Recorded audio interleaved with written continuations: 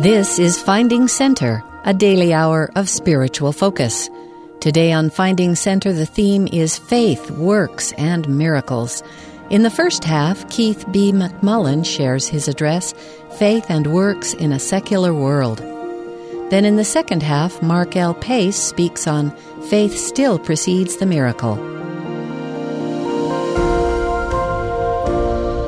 Education in secular subjects contributes much to the betterment of our world.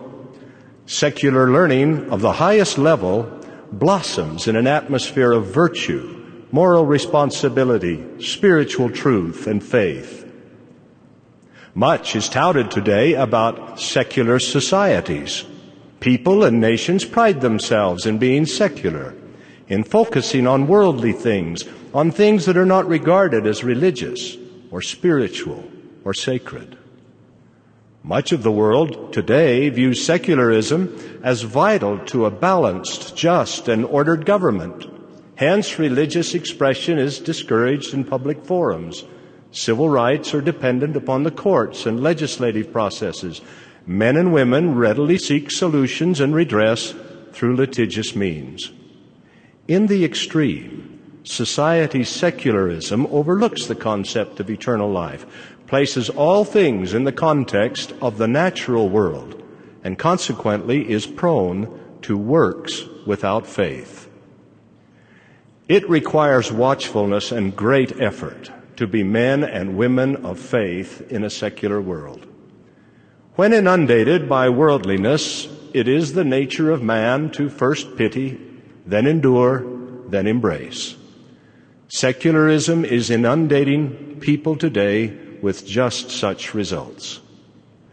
Unchecked by faith in Christ as the Redeemer of mankind, this secular or natural world produces men and women who are proud, obsessed with self, overly competitive, reactionary, fiercely independent, driven by desires, appetites, and worldly acclaim.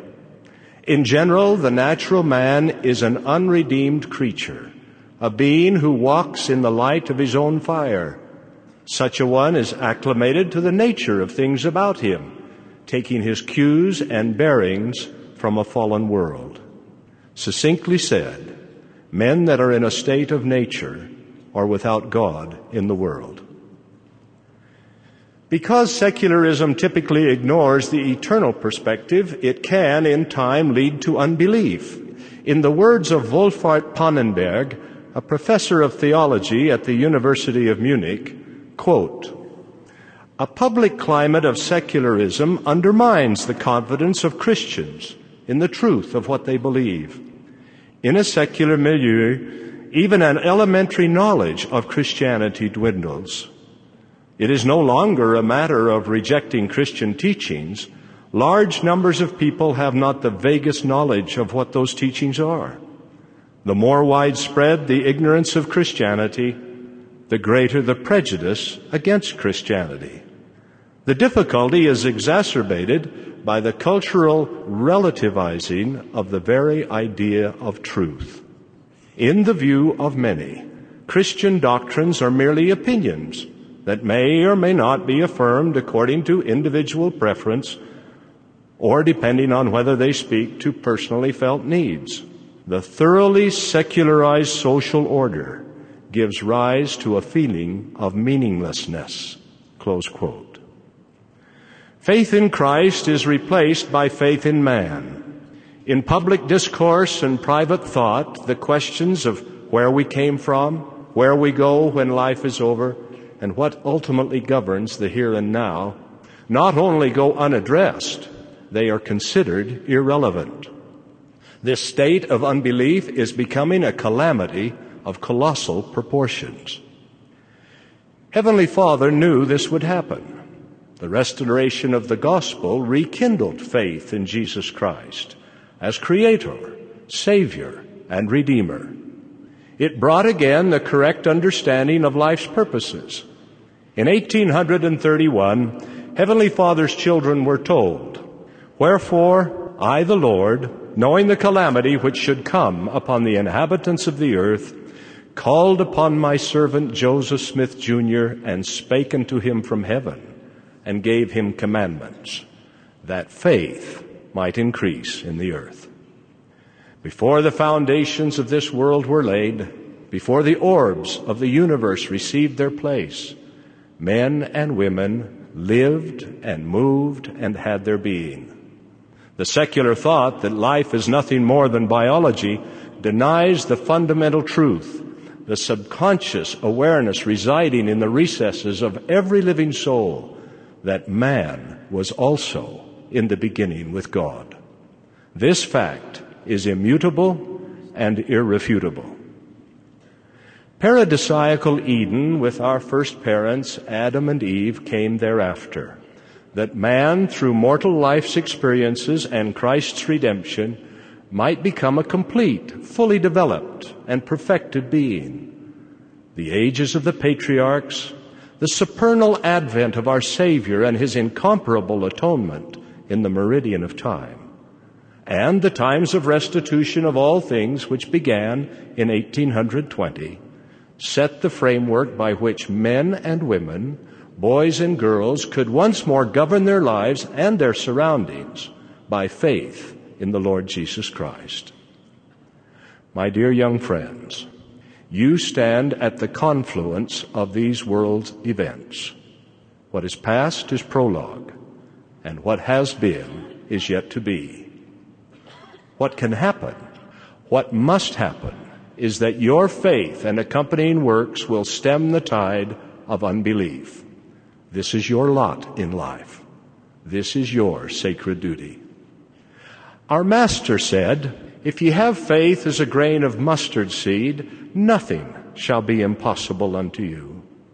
President Hinckley reminds us, when all is said and done, the only real wealth of the church is in the faith of its people. In the onworking of this great cause, increased faith is what we most need. Without it, the work would stagnate. With it, no one can stop its progress. Such faith is more than attitude, more than belief, more than testimony of what one knows or feels. Real faith, the faith spoken of by our beloved prophet, begets righteousness in this life and salvation in the life to come. It is centered in the true and living God and in Jesus Christ, whom he has sent. It is founded on truth, preceded by knowledge, and perfected by works. It causes mortals to understand and behave as Heavenly Father's children should. This faith is the first great governing principle which enables us to have power, dominion, and authority over how we think, how we act, what manner of men and women we are. The Apostle James gives us the formula for such faith. What profit is it, he asks, for a man to say he hath faith and hath not works? Yea, a man may say, I will show thee I have faith without works. But I say, show me thy faith without works, and I will show thee my faith by my works. Faith, if it hath not works, is dead, being alone. Seest thou how works are wrought with faith? And by works is faith made perfect. We hear much about benchmarks.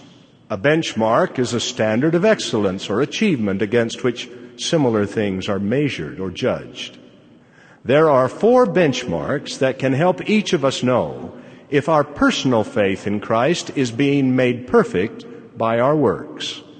These benchmarks are the choices we make, the devotion we exhibit, the obedience we practice, and the service we give. Permit me to explain. First, the benchmark of choice. Latter-day Saints believe in being honest, true, chaste, benevolent, virtuous. If there is anything virtuous, lovely, or of good report or praiseworthy, we seek after these things. Imagine a young elder whom we will call Bill. He learned this in primary. He believed it then, he believes it now. For some time, however, Bill has been plagued with pornography. He has found its allurements powerful and addictive. After each encounter with this sleazy stuff, Bill has felt sickened, ashamed, and worthless inside. Bill decided, it is time for me to stand up for my faith. He went to that secret place, retrieved the filthy pictures, the vulgar films and literature, and destroyed them. He purged his library of the hard, raucous music and sordid lyrics. He deleted from his computer all references to pornographic sites, installed a protective filter, and placed his computer in a more public place so as to fortify himself against repeating his sin. Bill acknowledged his transgressions before God. He prayed fervently for the strength to repent, to expel this evil from his life. He sought help from his bishop and loved ones. In his extremity, Bill has felt the quiet assurance, my son, you are on the right path. His faith, because of his works, is being affirmed and strengthened. Much remains to be done. There will be fasting, prayer, scripture study, and many tears. A good bishop will provide indispensable help. The faithfulness and prayers of parents and loved ones will provide needed support. Nevertheless, the benchmark shows Bill is beginning to exercise faith unto repentance. He has made the right choice. Second, the benchmark of devotion. Latter-day Saints believe all that God has revealed, all that He does now reveal, and we believe that He will yet reveal many great and important things pertaining to the kingdom of God. We believe in the literal gathering of Israel and the restoration of the 10 tribes, that Zion, the New Jerusalem, will be built upon the American continent, and that men and women are called of God by prophecy and divine authority to bring this about. True devotion is tied to divine causes set in motion before the foundations of this world. Righteous ancestors enlisted in them and gave their lives to the furtherance of Heavenly Father's purposes. We have been entrusted to carry on, to build upon their consecrated labors. Now, a story, one familiar to some of you. In 1856, Robert and Ann Parker, with their 4 children, embarked from England to join the saints in Utah. A prophet had spoken, and theirs was the charge to gather to the Great Basin and help build Zion. As members of the MacArthur Handcart Company, each in their family bore a share of the work. Father and mother pulled the heavy cart. Maxie, 12 years of age, pushed, and Martha, 10 years old, tended little Arthur, 6 years of age. Baby Ada, 1 year old, toddled, was carried, and rode in the cart. Somewhere in Nebraska, little Arthur sat down to rest and fell asleep. A sudden storm arose. The company hurried on and made camp. It was then they discovered that Arthur was not with the other children. Days of searching were in vain. The company had to press on. This was the time for Robert and Ann Parker to act in accordance with their faith. Archer Walters recorded in his diary under July 2nd, 1856, Brother Parker's little boy was lost, and the father went back to hunt him. As Robert departed, Ann pinned a bright red shawl about his shoulders and said, "If you find him dead, wrap him in the shawl to bury him. If you find him alive, you could use this as a flag to signal us." She, with the other children, took up the handcart and struggled on with the company. Robert retraced the miles of forest trail, calling, searching, and praying for their helpless little son. At last, he reached a mail and trading station where he learned that their child had been cared for by a woodsman and his wife. Little Arthur had been ill from exposure and fright, but God had heard the prayers of his loving parents. On the trail each night, Anne and her children kept watch. On the third night, as the rays of the setting sun caught the glimmer of a bright red shawl, this brave mother sank in a pitiful heap in the sand. Completely exhausted, Anne slept for the first time in 6 long days and nights. God indeed was kind and merciful. Their works had rewarded their devotion and sanctified their faith, and in gladness of heart the saints sang, "All is well." Baby Ada, my grandmother, grew to womanhood and married my grandfather, Brigham Young McMullen. Now here is the moral. She never allowed her children to forget that she and her family came across the plains with the Daniel D. MacArthur Handcart Company. The story of the red shawl became our story. The legacy of their faith became ours as well. And so we all carry on, and great obstacles fade as the dew before the morning sun. About these early saints, the benchmark shows their works were a hallmark of faith, their devotion a standard for their posterity to live by. Third, the benchmark of obedience. Latter-day Saints believe that through the atonement of Christ, all mankind may be saved by obedience to the laws and ordinances of the gospel. Here we imagine a young couple, representative of those living in this secular world.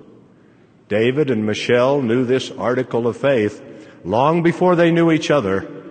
Even so, they deal with concerns facing many participating in this broadcast. You see, David and Michelle are in their mid to late 20s. They have known one another for some time. They hang out together. And they are in love. Nevertheless, they are indecisive about marriage and family. Should they postpone marriage until they have completed their schooling?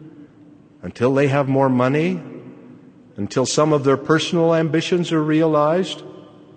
They also wonder about the escalating trends of divorce, the wars and tumults around the world, and overpopulation. Would their marriage survive? Should they bring children into such a world? Oh, David and Michelle, exercise your faith. Remember, marriage between a man and a woman is ordained of God.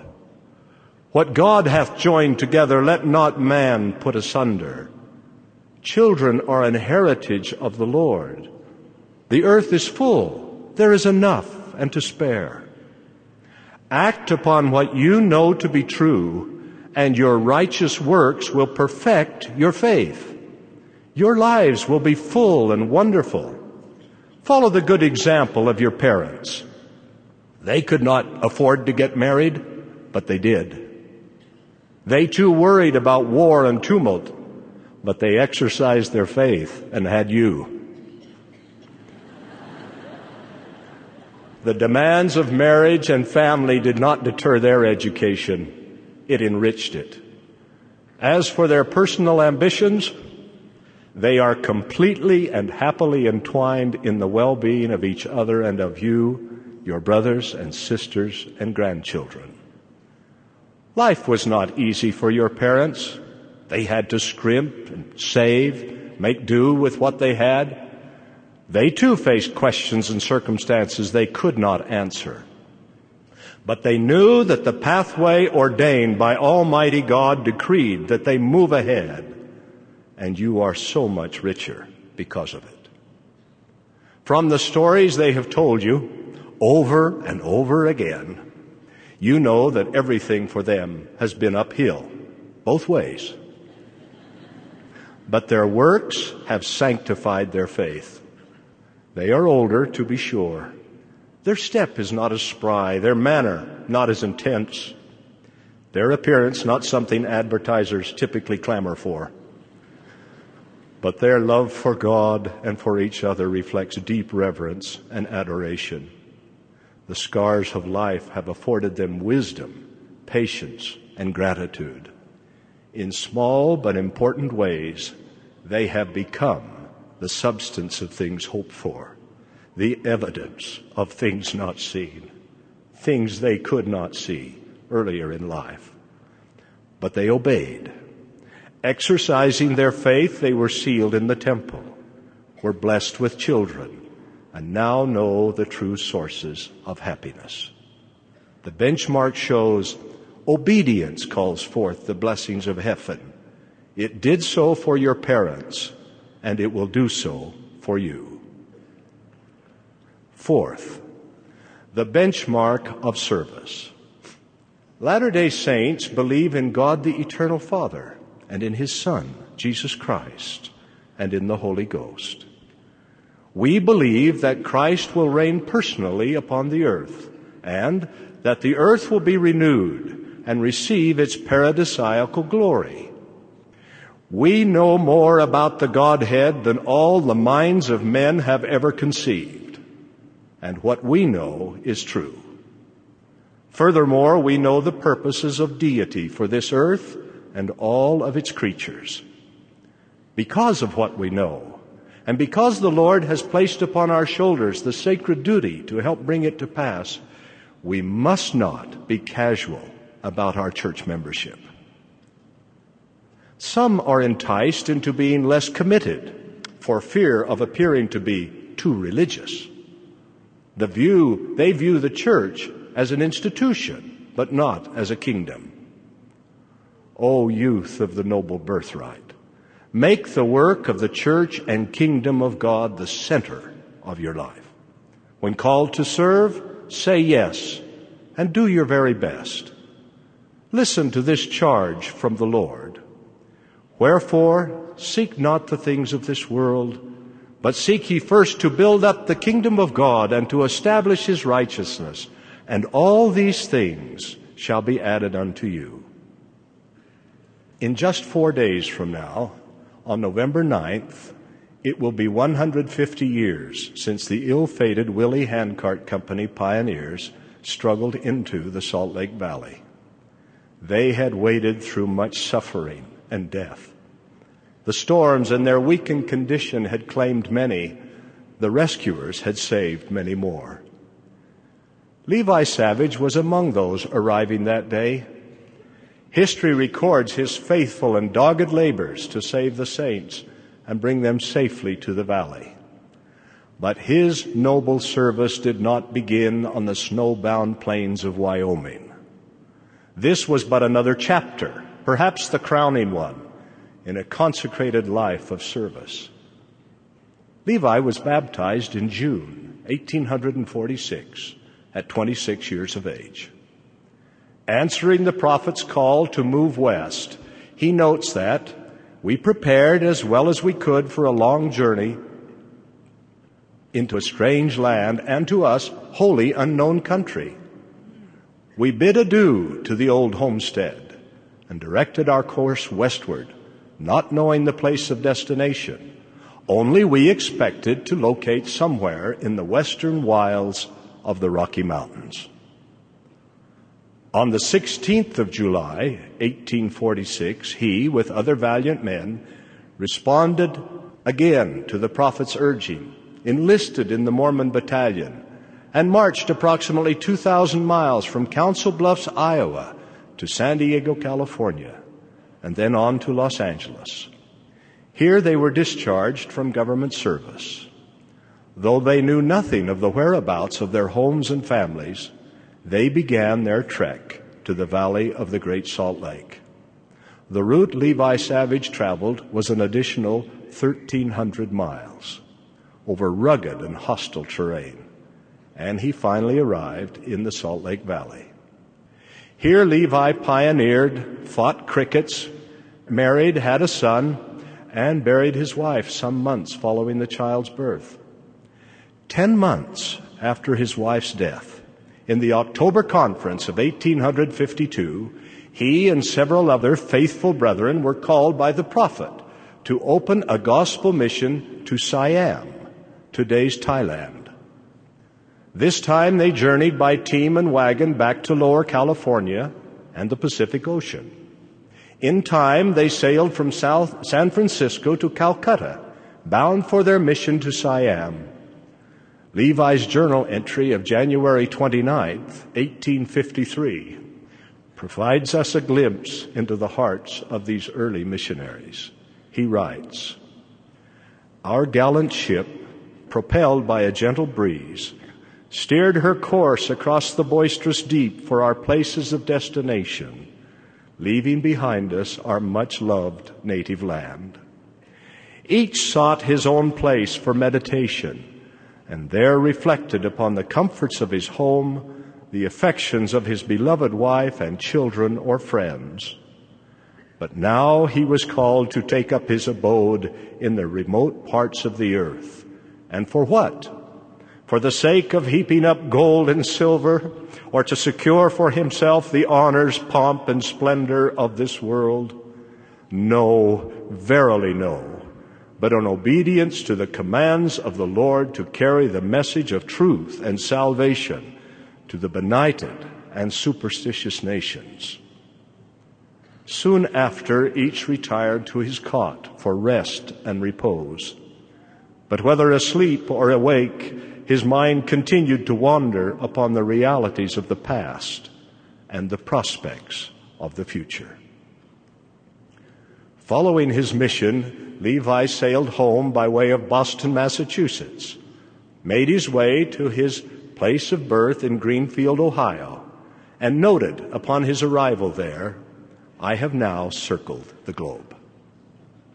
He joined the Willie Handcart Company in Iowa City, Iowa, which began a saga of eternal importance to him, his family, and the entire church.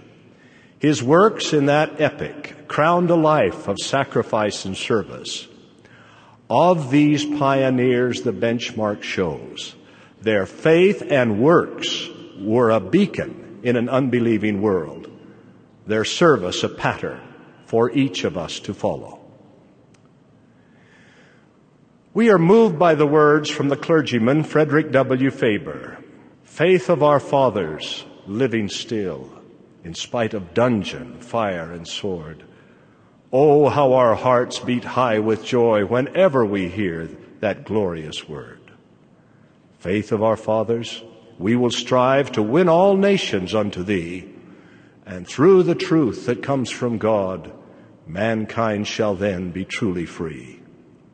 Faith of our fathers, we will love both friend and foe in all our strife, and preach thee too as love knows how, by kindly words and virtuous life. Faith of our fathers, holy faith, we will be true to thee till death. I bear you my witness, my dear brothers and sisters. God is in his heavens. His name is Elohim, and he knows all of his children, irrespective of from whence they come or where they dwell. Jesus, the Holy One of Israel, is his beloved Son, the Redeemer of all mankind. Joseph Smith, a young lad, was called by the voice of God and his Holy Son as a prophet, and ensuing from that call, the true church and kingdom of God has been restored upon the earth. How blessed we are to know these things. And you, my dear brothers and sisters, stand at the confluence of history. You came from realms of glory. It is your singular privilege to be true to the faith, to press forward in good works. Do what the prophets say. Generations past expect it. Generations present are saved by it.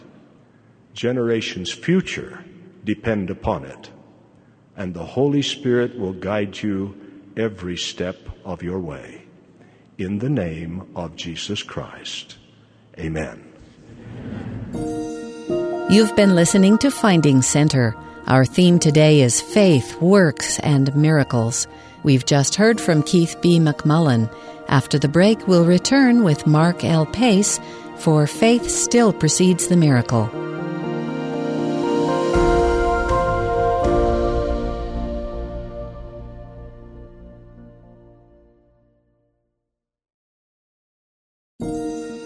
This is Finding Center, a daily hour of spiritual focus. Our theme today is Faith, Works, and Miracles. Next is Mark L. Pace, Sunday School General President for the Church of Jesus Christ of Latter-day Saints at the time of this address, titled Faith Still Precedes the Miracle. My dear brothers and sisters, it's a pleasure and an honor to be with you here today. This is a remarkable institution with a worldwide influence for good, and you certainly make it even better because of your individual contributions. I pay tribute to President Worthen and those who serve with him in guiding this university to fulfill its divine purpose. We thank you for your devoted and remarkable service. Now, last spring, my wife Anne-Marie and I visited with President Russell M. Nelson in his office, where he extended to me the calling I currently hold. I asked him, President Nelson, what would you like me to do as the Sunday school president? His reply included the humble request that I encourage an ever-increasing use of the Come Follow Me resource by members of the church. So I share with you that request from the prophet of God, and thank you for your personal efforts this year in reading the New Testament. You may not realize this, but by accepting and acting on the prophet's invitation, you are strengthening the church. How, you might ask? As you study the scriptures throughout the week, you welcome the Holy Ghost into your life. This increased influence of the Holy Ghost builds your faith in the Savior and deepens your conversion. The collective strength of the conversion of each member is, in a very real way, the strength of the church.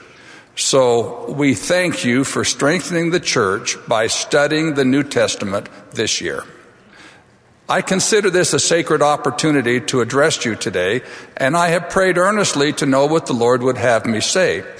The promptings of the Spirit have led me to talk of the importance of acting in faith and to remind you that faith still precedes the miracle. In the Book of Mormon, there's an absolute jewel in Ether chapter 12. Most of the book of Ether is an account of the history of Jared and his people.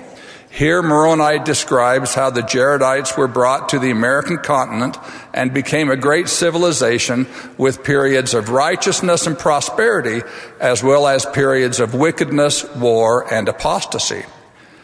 As the history progresses, Moroni tells of the continuing slide of the Jaredites. They reject the prophets, and the blessings of heaven are withdrawn. One prophet in particular, Ether, prophesies great and marvelous things unto the people which they did not believe because they saw them not. And with that phrase, they did not believe because they saw them not, Moroni suddenly pauses his historical narrative and launches into an inspiring discourse on faith. It is as if Moroni realizes that faith could have been the antidote to the wickedness that led to the destruction of the Jaredite nation. If only they had been able to believe before seeing, maybe they would have repented and been spared. Of course, Moroni knows that it's too late for the Jaredites, but he isn't writing to the Jaredites. He's writing to each of us, and it's not too late for us. Moroni wanted us to know that faith is the antidote to the wickedness of the world in which we live. So Moroni takes the opportunity to teach us that by faith are all things fulfilled. Faith is things which are hoped for and not seen. Wherefore dispute not, because ye see not, for ye receive no witness until after the trial of your faith. If there be no faith among the children of men, God can do no miracle among them. Neither at any time hath any wrought miracles until after their faith. In other words, Moroni teaches that faith precedes the miracle. He gives multiple examples in support of this truth. When Alma and Amulek were in prison and the walls tumbled to the earth, that miracle was preceded by their faith. When Ammon and Nephi and Lehi converted thousands of Lamanites, those miracles were preceded by faith. Even the appearance of Christ among the people could not happen until after they had faith in him. To Moroni's list, we could add another example. In Mosiah chapter 24, we read of the great faith of the people of Alma, who were at that time in bondage to the Lamanites. The Lamanites persecuted them, forced them into hard labor, and put taskmasters over them. So great were their afflictions, the scriptures say, that they began to cry mightily to God. But the Lamanites decreed that whosoever should be found calling upon God should be put to death. This, of course, did not stop Alma and his people, who did pour out their heart to God, and he did know the thoughts of their hearts. And it came to pass that the voice of the Lord came to them in their afflictions, saying, Lift up your heads and be of good comfort. I will covenant with my people and deliver them out of bondage. Note that the Lord didn't say when they would be delivered.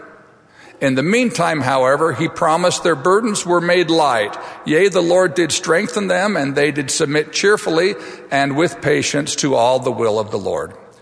And it came to pass that so great was their faith and their patience that the voice of the Lord came unto them again, saying, Be of good comfort, for on the morrow I will deliver you out of bondage. Note again that the Lord didn't say how he would deliver them, just that it would happen on the morrow. But that was enough for Alma and his people. They spent all night gathering their flocks together, preparing for their promised deliverance. Then in the morning, the Lord caused a deep sleep to come upon the Lamanites, yea, and all their taskmasters were in a profound sleep, and Alma and his people departed into the wilderness. It was a miracle. And it came after the people of Alma submitted cheerfully and with patience, preparing all night long without knowing how the miracle would happen, only that God had promised that it would. You see, you don't need to see the miracle before they would believe. That's faith, and faith still precedes the miracle. Now, my dear friends, examples of faith are not confined solely to the scriptures. Great faith was also demonstrated by saints early in this dispensation, and it is clearly evident among our fellow saints with whom we live day to day. Your lives are full of such faith and devotion. I wish I could talk to each of you and hear about the patterns of faith that have brought you to this point in your lives. Even though that isn't possible, you can rest assured that your Father in heaven knows of your faith and is blessing you accordingly. I would like to suggest 5 patterns of faith that you can make a part of your day-to-day lives to demonstrate your faith in Jesus Christ and qualify you for the miracles that God has prepared for you. These patterns of faith include following the Lord's living prophet, attending our Sunday meetings, participating in home-centered gospel learning, paying tithes and offerings, and attending the temple. Pattern number 1, following the Lord's living prophet. An inspiring example of following the prophet comes from the life of Charles Walker. Brother Walker was born in England in 1832. He was baptized as a teenager and emigrated to the United States. He came to Salt Lake City in 1855 and was married in 1861. On Sunday, October 19, 1862, at the end of Sabbath meetings, Charles heard his name read among a list of 250 others who had been called to help settle the cotton country in southwestern Utah. Brother Walker wrote in his journal that evening, "Obedience is a great principle in heaven and on earth. Well, here I have worked for the last 7 years through heat and cold, hunger and adverse circumstances, and at last have got me a home, a lot with fruit trees just beginning to bear, which look pretty, Well, I must leave it and go and do the will of my Father in heaven, who overrules all for the good of them that love him and fear him. And I pray God to give me strength to accomplish that which is required of me in an acceptable manner before him. On November 13, only 25 days after receiving his call, Charles Walker and his wife left Salt Lake City and began their journey to what we now know as St. George. In his journal, he wrote, "This was the hardest trial I ever had, and had it not been for the gospel and those that were placed over me, I should never have moved a foot to go on such a trip. But I came here not to do my own will, but the will of those that are over me, and I know it will be right if I do right." Charles Walker lived a life of devotion to the Lord and his work. His actions matched his words, including these words, which are now included as hymn number 96 in our hymn book, that he wrote to describe the blessings available to those who are faithful. "Dearest children, God is near you, watching o'er you day and night, and delights to own and bless you if you strive to do what's right. He will bless you if you put your trust in him." Charles Walker put his trust in God, and he was blessed. He remained faithful to his call from the prophet all his days. He lived in St. George from 1862 until his passing in 1904. Now, I am confident that within this audience are many descendants of Charles Walker. The faithfulness of Charles Walker preceded the miracle of a righteous posterity, and your faith in following the living prophets throughout your lives will have the same result. The faith to follow the living prophet still precedes the miracle. Pattern number 2, attending our Sunday meetings. To illustrate this pattern of faith, I'd like to share the story of the Merchan family from the Barcelona, Spain stake. Melvin and Teresa Merchan, with their 2 children, Brian and Carol, moved from Ecuador to Spain in 2001. They settled in the village of Ripoll. From 2001 to 2004, they were not able to attend their Sunday meetings because they had to work on Sunday. It was not ideal, but they had no alternative. However, they continued to exercise faith. They asked their bishop to send home teachers to visit them and gave their tithing to the home teachers, who delivered it to the bishop. They received and treasured their temple recommends. Starting in 2004, the situation improved for brother and sister Merchan. They were able to obtain better employment that gave them Sundays off. The nearest chapel, however, was in the city of Granollers, over 70 kilometers away, and the Merchans did not have a car. Nevertheless, they attended their Sunday meetings each Sunday. From 2004 to 2010, their Sunday schedule was something like this. 6:15 a.m., leave the apartment. 6:30, take a train from Ripoll to Granollers, then walk from the train station and generally arrive early at the chapel. 10 a.m. to 1 p.m., attend the 3 hours of meetings. After the meetings, they would either eat a lunch they had brought with them, or they were sometimes invited to eat with other families in the ward. Then they would walk back to the train station for a return trip to Ripoll. They generally arrived at their apartment around 5:15 p.m. It took approximately 11 hours each Sunday for the Merchan family to attend church. This schedule was repeated week after week after week. Earlier this summer, I asked brother and sister Merchan, "Why did you do this for almost 6 years?" Their reply was simple. We desired that our children grow up in the church and remain active in the church. That was our principal goal. The rest was of lesser importance to us. Contemplate the price brother and sister Merchan were willing to pay to establish faith and conversion in their lives and in the lives of their children. They exercised their faith and left the miracle in the hands of the Lord. So what miracles were made possible through their faith? A branch of the church was established in the nearby community of Vic. Brother and Sister Merchan have remained firm and steadfast in their testimonies of the Lord Jesus Christ and his restored gospel. They hold current temple recommends. Brian, their son, served a full-time mission. He attends the ward in Granollers and has a calling in the church and a current temple recommend. Carol, their daughter, was married in the Madrid temple. She also lives in Granollers and attends the ward there. She also has a current temple recommend. Now, it is not likely that you and I will be required to make an 11-hour sacrifice to attend our Sunday meetings, but we might ask ourselves what price we are willing to pay for the conversion of ourselves and our posterity. That blessing will come as we exercise the faith to partake of the sacrament weekly. The faith to attend our Sunday meetings still precedes the miracle. Pattern number 3, participating in home-centered gospel learning. At the beginning of the October 2018 General Conference, President Russell M. Nelson said, "The adversary is increasing his attacks on faith and upon us and our families at an exponential rate. To survive spiritually, we need counter strategies and proactive plans."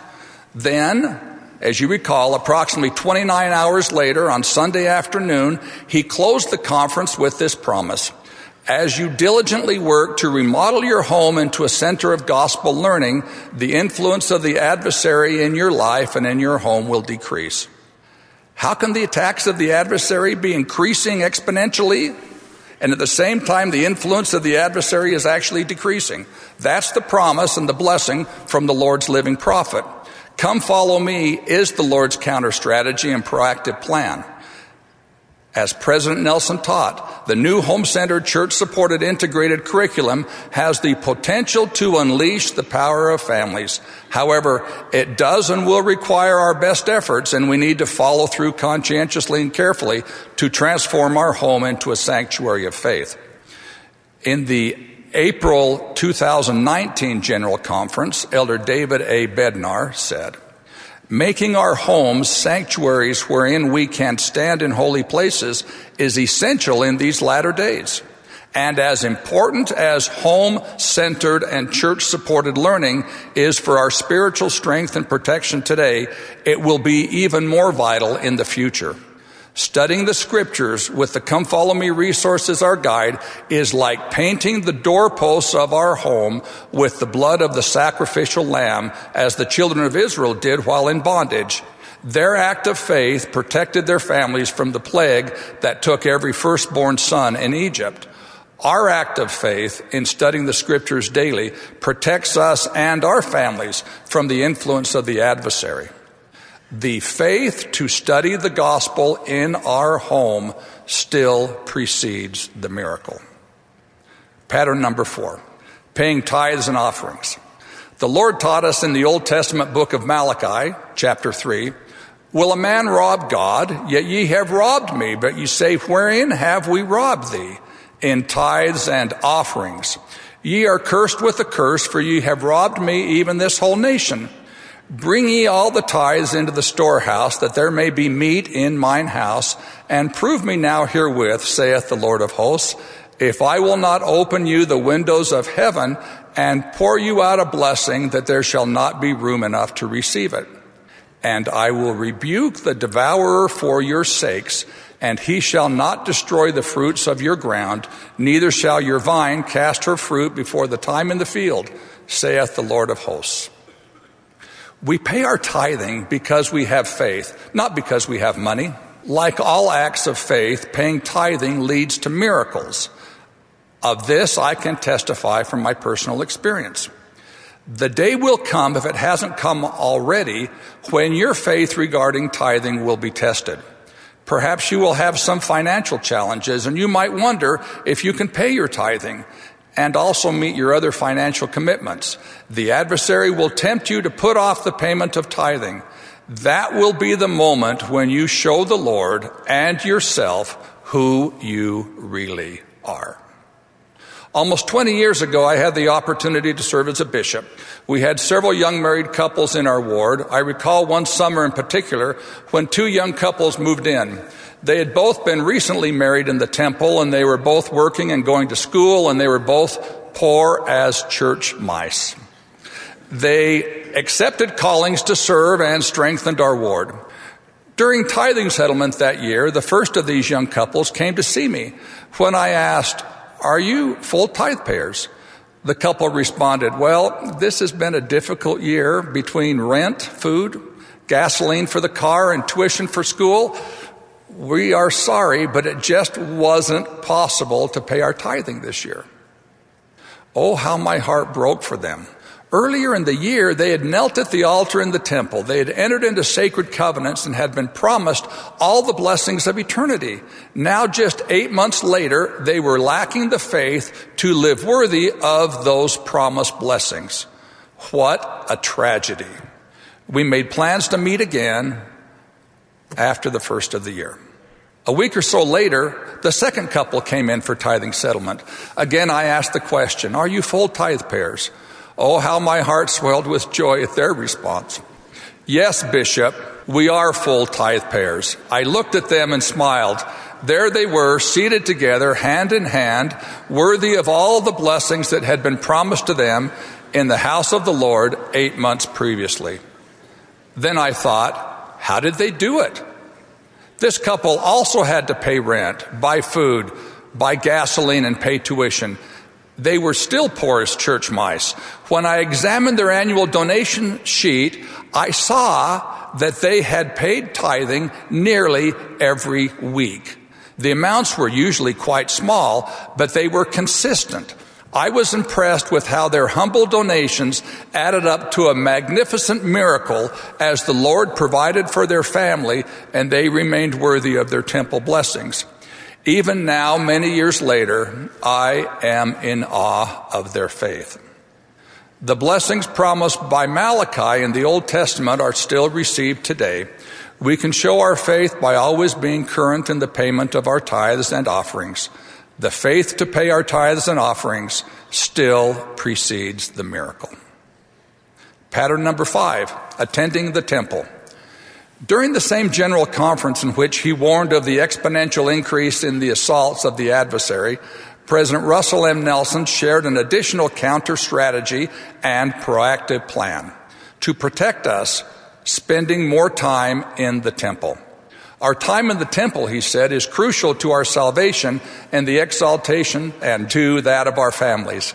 Each one of us needs the ongoing spiritual strengthening and tutoring that is possible only in the house of the Lord.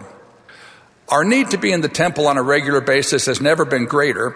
I plead with you to take a prayerful look at how you spend your time, invest time in your future and in that of your family.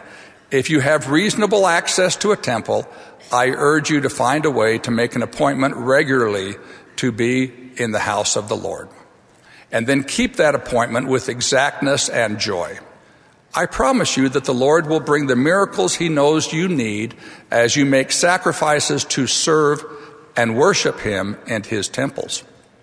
Many years ago in a stake conference of the Salt Lake Valley View Stake, I heard a sister tell about her decision to attend the temple every week for the entire year. She testified of the marvelous experience it had been for her. As I listened, I realized that she had something I did not have, a spiritual witness of the temple. I desired such a witness and pondered, how could I deepen my own testimony of the temple? At that time, Anne Marie and I had 5 children. We felt a desire to welcome more of our Father in Heaven's children into our family, but that didn't seem to be happening. So Anne-Marie and I talked about what we could do or what we could sacrifice to be worthy of such a blessing. We determined to make an appointment with the Lord to be in his temple every week for the next 12 months. We prayed and told the Lord of our commitment. We asked for the blessing of additional children in our family, and if we were blessed with another baby, we would be very grateful. But if that blessing was not granted, we would accept the Lord's will without murmuring. For our part, our commitment was to be in the house of the Lord every week for the next year. That was a marvelous year for us. Often, Anne-Marie and I would go to the temple together, and at other times we went separately. Frequently, I attended the 5:45 a.m. session in the Salt Lake Temple, which made it possible to get to work on time. After several months, Anne-Marie was no longer able to attend regularly because she was pregnant and struggling with morning sickness. I think the Lord understood. But I continued to go week after week after week. I had made a commitment to the Lord, and I intended to keep my promise.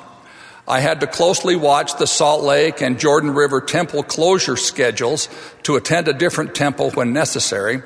With effort, I was able to keep my commitment. The only challenge was the week I was at Camp Steiner in the High Uintas while serving as scoutmaster. On that occasion, I went to the temple twice the week before. In September of 1992, I completed my one-year commitment of weekly temple attendance. It was a great experience, and it changed my life. My feelings for the house of the Lord and my devotion to the work performed there deepened in a profound way. Now, I'm not suggesting that the Lord expects you to attend the temple every week, nor am I saying that doing so will mean you will be blessed with more children. What I am saying, however, is that miracles come only after we exercise faith. I am saying that a love for the temple and sensitivity to the Spirit there comes from being in the temple. These blessings do not come by reading about the temple or thinking about the temple. They come from being in the temple. As you exercise your faith to, in President Nelson's words, make an appointment regularly with the Lord to be in His holy house, then keep that appointment with exactness and joy, you will discover similar miracles in your lives. The faith to attend the temple still precedes the miracle. My dear brothers and sisters, I commend you for the goodness of your lives and for your devotion to the Savior and His gospel. How noble you are and how valuable is your contribution. You are and will continue to be a great strength to the Lord's work. I encourage you now to establish patterns of faith that will bring miracles and blessings to you and your posterity. Remember, following the Lord's living prophet, attending our Sunday meetings, participating in home-centered gospel learning, paying tithes and offerings, and attending the temple. I pray the Lord's blessings upon you. May you establish patterns of faith now that will precede the miracles you need in your life, because faith still precedes the miracle. Jesus Christ is our Savior and Redeemer. His infinite atoning sacrifice makes possible our repentance and our eventual return to His presence. Joseph Smith was the prophet of this dispensation. The Book of Mormon is the evidence of the restoration. It is true. I know it is true. President Russell M. Nelson is the Lord's prophet today. Of this I testify with great love and admiration for each of you in the name of Jesus Christ. Amen. You've been listening to Finding Center. Join us every weekday for an hour of inspiration and spiritual focus. Today's theme was Faith, Works, and Miracles, with thoughts from Keith B. McMullen and Mark L. Pace. Find links to the full text, audio, and video of these addresses at byuradio.org/Finding Center. Finding Center is a production of BYU Broadcasting.